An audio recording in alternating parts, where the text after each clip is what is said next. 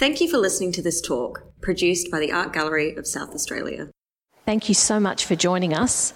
This is our second Tuesday talk since we rebooted last week. My name is Lisa Slade and I'm Assistant Director here at the Gallery, and we are of course on Kaurna country. Agsa Miana Ghana, Yatanga Yuandi, Natalia. I'm going to be focusing on this exhibition.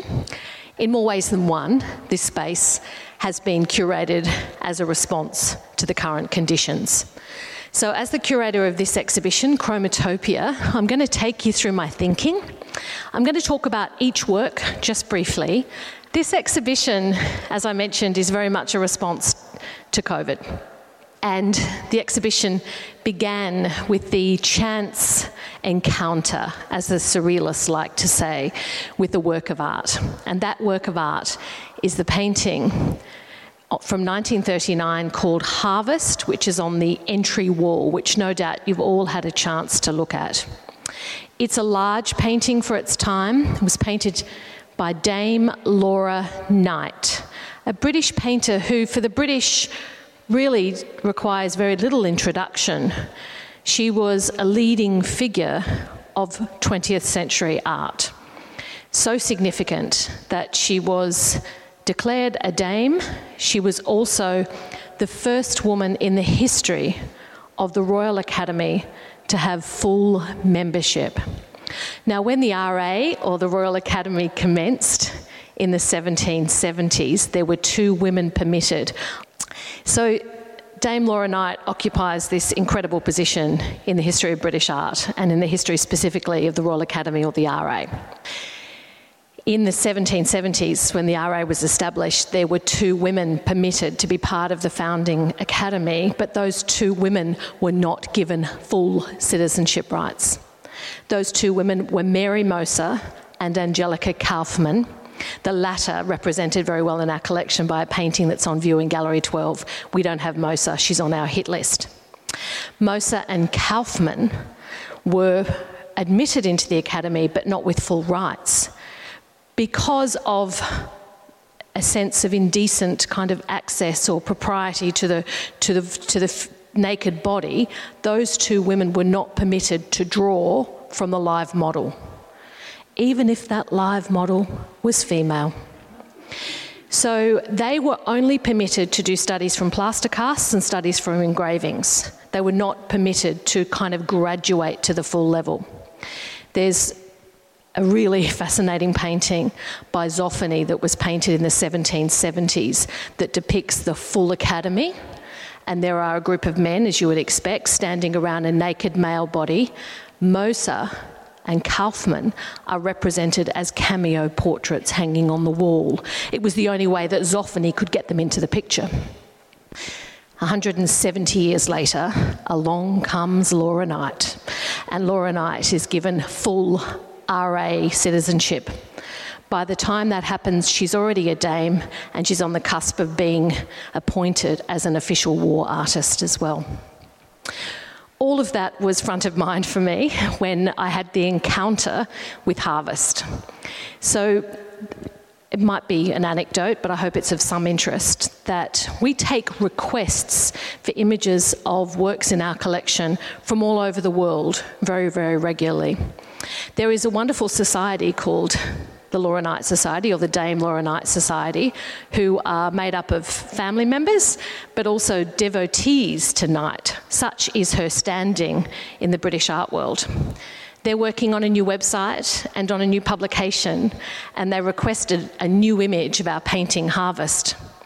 I walked into the area where we take photographs and I saw the painting for the first time. Now, I've almost been here for 10 years. Such is the breadth and depth of this collection that it is possible for someone, and I'm a sticky beak, as you can well imagine, but it is possible for somebody not to uncover everything, even in a 10-year period. I had not seen the painting in the flesh. I was struck by it, so much so that I ran out of the room and grabbed my colleague over here, Lee Robb, and said, come and have a look at this, because it was the confluence of many things that drew me to the work.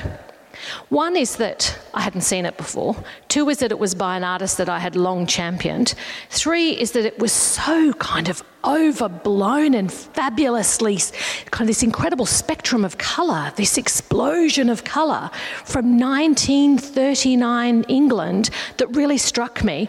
And fourth, obviously I was viewing it through the experience of the gallery being in shutdown. We were closed at that time. For the first time in our history, we were closed. We were in conditions that felt a little bit like what I imagine it feels like to be on the cusp of war.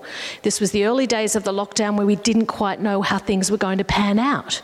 So it was the confluence of all of these things that struck me. I was also drawn to the fact that it's not a very fashionable painting, that it's a painting that many might dismiss as being overly bucolic, was the word that Lee used, and it's a perfect word, overly utopian in its pastoral adoration. And I thought, oh, I love it all the more because it might well be unpopular right now. I'm always interested in what's popular and what's not. And it really lit the match. It struck the match of what became this display. This display not only responded to finding that work again, but also to the incredible work that the Restless Dance Company, led by Michelle Ryan, have been doing. And Michelle and the team have developed a very beautiful performance that you can experience as a live performance. It's been so popular that it is sold out. But you can also experience, after my talk today, walk into the space and you'll see a projection of that performance and be caught up in the spectrum of colour that is the lighting display, which has been curated by Jeff Cobham. There's a musical score which has been developed by two musicians from Zephyr Quartet, and it is such an encounter. Seeing Through Darkness was a response to our collection, so you've got all these lovely ricochets, me responding to the Laura Knight in the collection, they were responding to the Georges Rouault, expressionist French artist's work in the collection, and all of these things coming together. I was very conscious that we'd be pushing people into this gallery and then into this smaller gallery with these dramatic chiaroscuro of Georges Rouault, this dramatic black and white, these very sombre tones. And I felt like we needed a tonic for our time. And Chromatopia was kind of born out of that reckoning. It was also born out of the fact that we are the very fortunate recipients of great acts of generosity by artists and communities and donors and collectors from all over Australia predominantly. And our collection is constantly growing.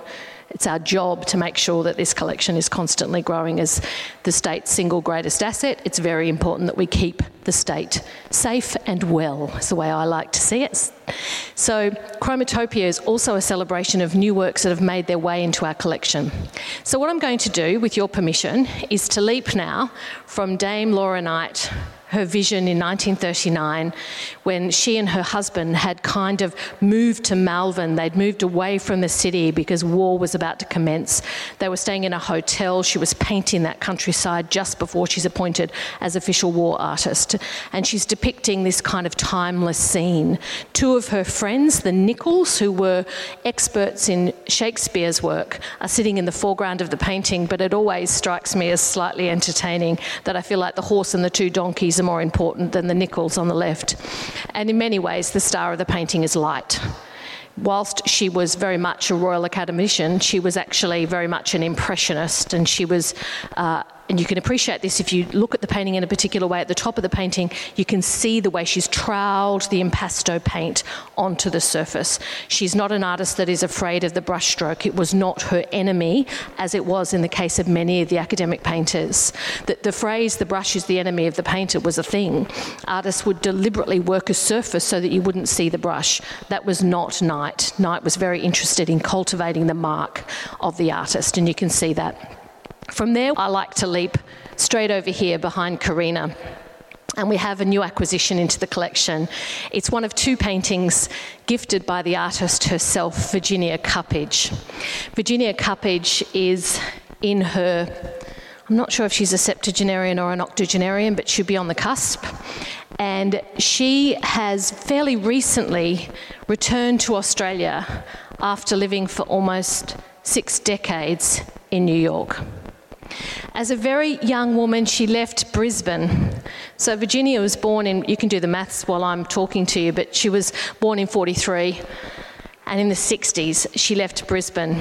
She had one phone number scribbled up on a piece of paper in her pocket, and that was the number of fellow artists that she'd kind of been introduced to but didn't know well. And that was the artist Clement Meadmore, who many of you would know from our collection. We have a wonderful example of his work called Cotter, which was gifted by Leslie Lynn into our collection.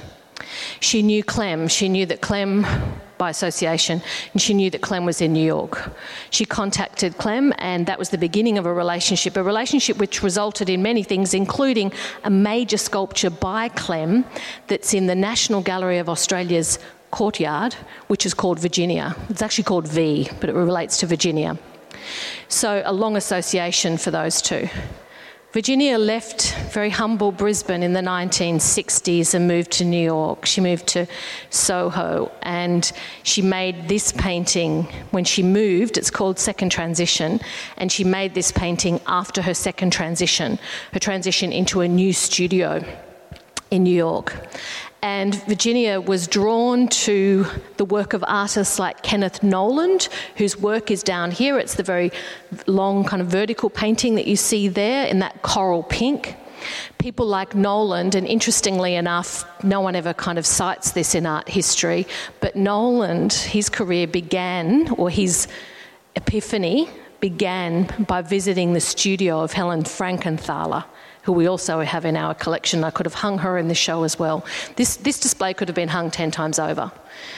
Helen Frankenthaler, a fairly recent acquisition into our collection, is known for bleeding one colour into another. And it was Noland and his partner at the time who went to her studio, and that kind of lit the match for Noland. One of the reasons that Virginia was so keen on moving to New York is that because she knew the work of Noland and other coloured field, a movement known as colour field painters. What Cuppage gives us, and in fact she laughs about this because her entire life in New York was dominated by the perception that she was an Australian artist. She would come back to see her mother, also an artist, Judy Cuppage, the late Judy Cuppage, quite frequently, but she was always kind of, I guess, the remnant or the legacy of her being Australian always stuck. But of course, being in New York, she didn't feel particularly Australian. And I think you've heard this time and time again about expats and that sense of kind of belonging, the question of belonging. So when this work was described in a New York journal, it was described as being characteristic of the extreme and very distinctive effects of the Australian light. She bleeds one colour over another, the palette not dissimilar at all to Laura Knight. I imagine if Knight was still with us, there'd be an affinity between the two artists. This work ricochets off. There's a lot of visual play, as I'm sure I hope you've experienced in this display. This work ricochets off with many others, probably most prominently with this Tim Maguire, also gifted by the artist to the gallery a number of years ago. The first time this work's been seen and the first time Virginia's work's been seen. Tim Maguire is based in Sydney, but he actually made this work or printed the final stage of this work in Paris, and he has long, in fact, he was a very early expat. He left Australia in his early 20s to study, and he studied with people like Tony Cragg, and he was part of the Dusseldorf Academy, and he was someone who, when he arrived, I think Cragg said something to him like, "I'm going to fail you if you come to class." It was a slight inversion on what you're normally told, because what Cragg said was, what I'm going to teach you, you can actually do in any art school in the country, but what you can't do is go to museums in Europe from Australia. So I want you to have your education in the great European museums. And that's what Tim Maguire did. And Tim Maguire fell in love with Dutch vanitas painting, among other things. He's probably best known for his upscaled, oversized blooms, where he takes tulips and other flowers, as though from those Dutch still life paintings, and creates a kind of celebration of their form and colour, and by doing so almost abstracts them. He's a painter, but this is not a painting. It's a painting, I like to think of it as a painting by another means. It's like he's tried to make a painting without paint. So the story goes a little bit like this. A year after the Kinglake fires, which are still on record in Australia as being the most deadly fires with more than 170 deaths, he visited Kinglake. He took some photographs of the bush a year after the bushfires in a state of regeneration. This seems like a particularly poignant thing to be talking about right now because we are just on the 1-year anniversary of the most devastating bushfires here in Australia. Not that this wasn't Australia, of course it was as well, but here, both locally and further afield. He took those photographs. He brought the photographs back to the studio and he made a painting. The painting was monochromatic, largely black and white, and then he scanned that painting. When he scanned that painting, he put it through a process which is the CMY, not the K, not the black, but the C, cyan, M, magenta, Y, yellow, printing process. So you know your printer cartridges on your home printers with those colours? He kind of uses that as a way of creating a painting. He uses that idea of layering those colours. I think now that you know that, you'll start to see the way certain colours are emerging. He then upscales and reprints, in Paris in this instance, paintings that have now become prints, paintings by another name. He then takes solvent and he disrupts the picture's surface. He disrupts the perfection of the picture by flicking solvent onto the surface. And that act of flicking creates these little spectral moments across the surface. In just the few days that this display has been up, I've had people ask me if it's illuminated from the back, if it's a moving image. There's a sense of fantastic kind of ambiguity about this work, and I think it's in that ambiguity that Maguire likes to reside. He loves the idea of troubling the viewer and troubling painting. Now, someone else who likes to trouble painting is Dale Frank, and I will not be insulted if you turn your back to me and look at the painting while I'm talking about it. It'll be much more fun. This painting is one that has been in the collection for some time, but it is not a painting that in my 10 years I had viewed on the wall, so it was well and truly time. It's a painting that carries a fabulous title. I can't read it to you because I can't remember the entire title. Recently I visited Dale Frank's studio. So Dale Frank is an artist who's based in Singleton, which is in the Upper Hunter in New South Wales. And a few months back, and I found myself in quarantine subsequently for my troubles, home quarantine, so it wasn't too bad. But I made a visit to New South Wales for lots of reasons, and among one of the things that I did while I was there was to visit this artist's studio. He's someone that I have kind of worked with for many decades, but I had never visited his studio.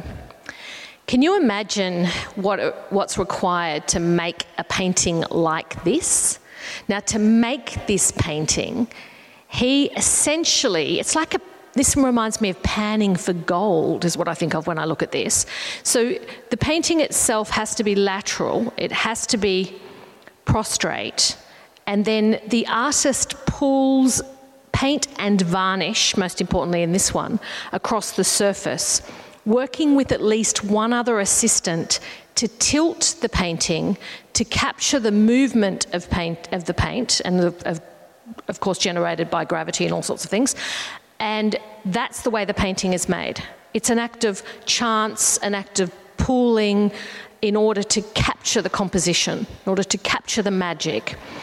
Now, when you walk into his studio, you're walking on decades of varnish, and from the very tables that these paintings are made on, because of course he doesn't work on easels for obvious reasons, he works with them flat, from the tables are strings of varnish and strings of paint that connect the top of the desks or the top of the tables with the floor.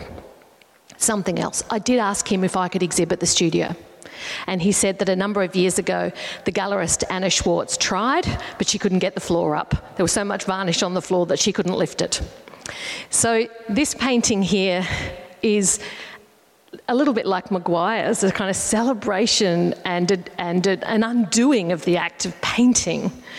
And I've had there are extended labels for each work, and you'll see there my references to yellow, because yellow has a particular pride of place in the history of art. And I must make mention of David Cole's book. David Cole's published a book that's down in our gallery shop called Chromatopia. I have not taken his title so much because my title has different resonances that I'll come to in a minute. But David Cole's book is incredible. He talks about the history of colour, and in it he talks about yellow and the way in which cad yellow replaced chrome yellow. Chrome yellow was really a colour that was known as being essentially fugitive. And today, conservationists use this very language. They talk about some colours as being fugitive, so poetic. Yellow is a fugitive colour because it could not be held. It would fade over time. It would change colour. Its chroma was not static or distinct. And the invention of cadmium yellow changed the game because it meant that the colour was stable, unlike the unstable yellows of the past. J.M.W. Turner is the best story in yellow. It was during Turner's time that cad yellow was invented, and you see in his paintings the shifting use of yellows across his career. So Dale Frank, in terms of this idea of a celebration of colour, but also a celebration of painting, made a lot of sense to me. Now, I chose the title Chromatopia because I was conscious of its etymology, obviously. I'm not going to use a name without knowing what it means. Chroma, of course, refers to colour, but topia refers to topos, which means place. And in thinking about Laura Knight as my first landing, I was thinking about, well, what is the place of colour? What are the places of colour in us? And for Dale Frank, it's the studio. For Virginia Cuppage, the experience of New York overlaid with Australian light. For Tim Maguire, that experience, of course, of bushfire country a year in. Now, a work that you can't see that well, but you'll have a chance to see for those of you over on this eastern side, is a work that speaks very much to the idea of place and colour, and it's a painting by Naomi Hobson. It was acquired last year, and it did hang, if you've seen it before, it's because we did have it briefly in the vestibule last year. It's a painting that's called Touch the River Floor. And for Hobson, who's an artist that works across painting, ceramics and photography, in fact, you'll see her photographs in the next Tarnandy, which opens here in mid-October this year. Hobson she's almost kind of, I think of her as a bit of a synesthete.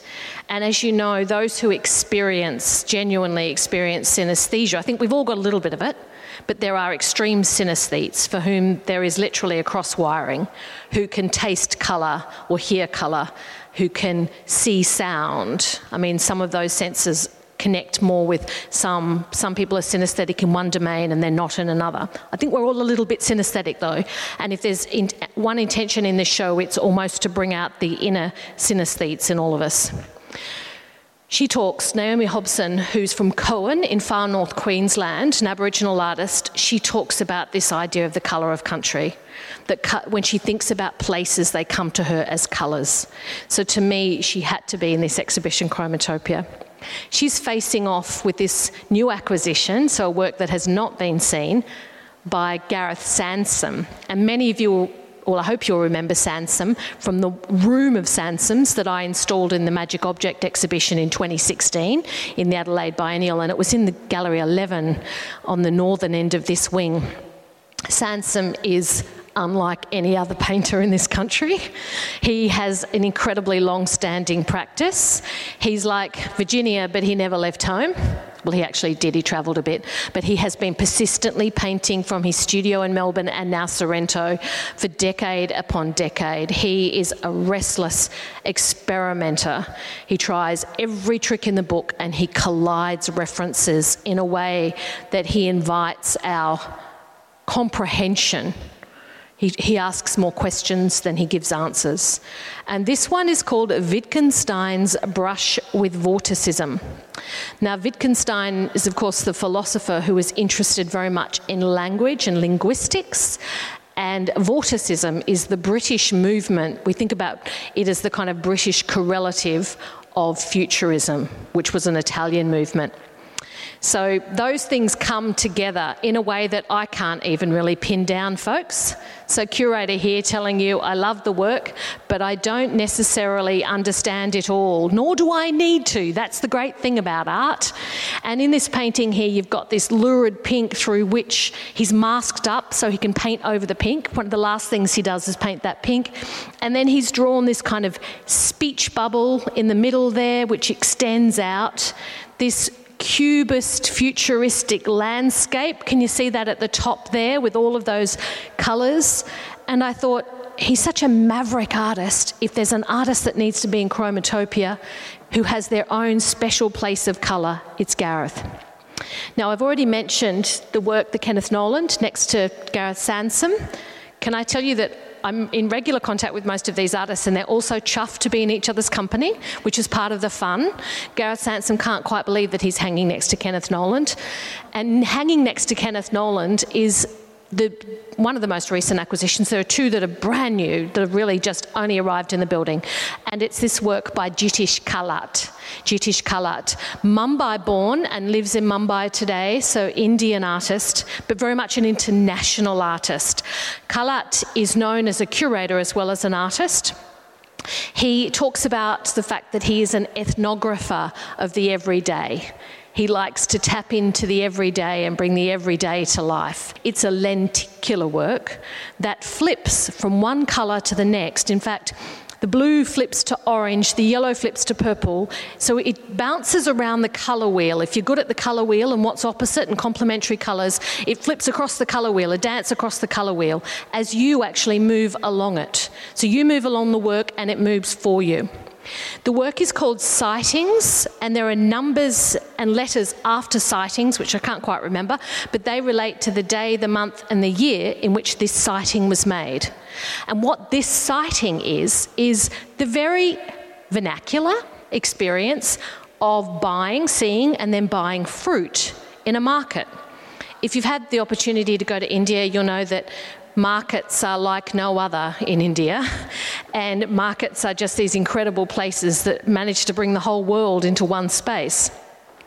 In the case of this particular work, he has bought some fruit and then photographed that fruit to make these works. But the act of making the lenticular prints means that not only do we flip from orange to blue and yellow to purple, but we also flip from micro, the skin of an avocado, the skin of an orange, to the skin of the world. There's a moment to which these start to look kind of astral, to which they start to look like the universe. We zoom out. So we're zooming in and zooming out. On the northern wall is a body of work that Lee acquired probably 2.5 years ago now. And this body of work we're super excited to see because we've never seen this work ever. There is one image of this work when it was first installed in the year 2000. It was made in the year 2000, then installed at the Jam Factory on a blue wall. And it's a very poor image, a little grainy, tiny kind of image that we've all been looking at to get a sense of the work. It's a work by an artist who sadly died young last year. Her name's Annabelle Collette, and she was living at Clayton Bay at the time that she passed away, and she died in March last year. We were very fortunate to acquire her work prior to her death, and this is among those acquisitions. It's such an exciting work because it's playful, it does everything. You know, it's one of those works of art that's a wonderful celebration of the art of knitting. It's very, very playful. You'll see references to body parts. You can have a little bit of fun to see which body parts are alluded to in which particular form. Some are more obvious than others. The nipple's very obvious, the scrotum perhaps less so, but I think it depends on what you own. I think that's the way it works. So go and have a look, see what you're connecting with. And she's created this incredible field of colour. It's like a transgressive wallpaper. It's kind of guerrilla knitting on steroids. You know, this is a way of really commenting on this craft and using this craft playfully and thinking about gender and colour. And colour is one of the most powerful convincers of gender. I remember the early days of being a mother, shopping for my son and walking into baby stores and being asked which side of the store I should be on. And can you imagine how I felt about that? I wasn't happy to be on either side of the store. I wasn't happy to be on the pink side, and I wasn't happy to be on the blue side. And I don't think Annabelle Collette would have been happy either. How it is that gender is coloured, I do not know. Now, this work frames the space through which you experience the Georges Rouault works, but it also vies off with not only the Jitish Kalat, but this very recent acquisition of a work by Tracy Moffat. And it's a nice spot for me to finish talking on, actually, because it's a completely charming body of work, probably her most charming, although she's known for her charm and her wit. But it's a body of work that's called First Jobs. Now, just have a little reflective moment to reflect on your first job. Feel free to share it if you like, but just think about the first form of employment that you had. Tracy Moffat has mined her own personal archive of first jobs. And you won't be surprised to know she didn't have photographs of each of those jobs or the location in which those jobs took place. But she has found and repurposed, reworked images from the archive. So images that are redolent in their hand tinting of tourism campaigns of the past from the 1950s and 60s. And she has blown those up, hand-coloured them so that they have this wonderful nostalgic tone. And then she has inserted herself into every single one of those scenes. So Pineapple Cannery is one of my favourites. Nobody else is looking particularly excited to be doing the job that day, but Tracy Moffat certainly is. And then across to aluminium siding, which is not something that South Australians are across really, because there aren't many wooden houses, but it's a big thing in Queensland, with old Queenslanders needing to be protected, so-called protected. She has given her past this kind of Hollywood glow of nostalgia. There's something very kind of Queensland about the entire series as well, in the coloration and the pigmentation. She sent me a message yesterday to say how delighted she is to be in this show and also in this company. And I must say that in thinking about Tracy and also about, this idea of kind of colour right now and what colour means, I'm also thinking about the colour of our skins, and I'm also thinking about how these ideas around indigeneity and ethnicity are at a critical point right now as well. I wouldn't say that's an explicit trope or an explicit story, but it's certainly in my thinking as I was pulling the show together. That's probably enough, isn't it? That's enough for me. Thank you. Thanks for joining us. We look forward to seeing you next week.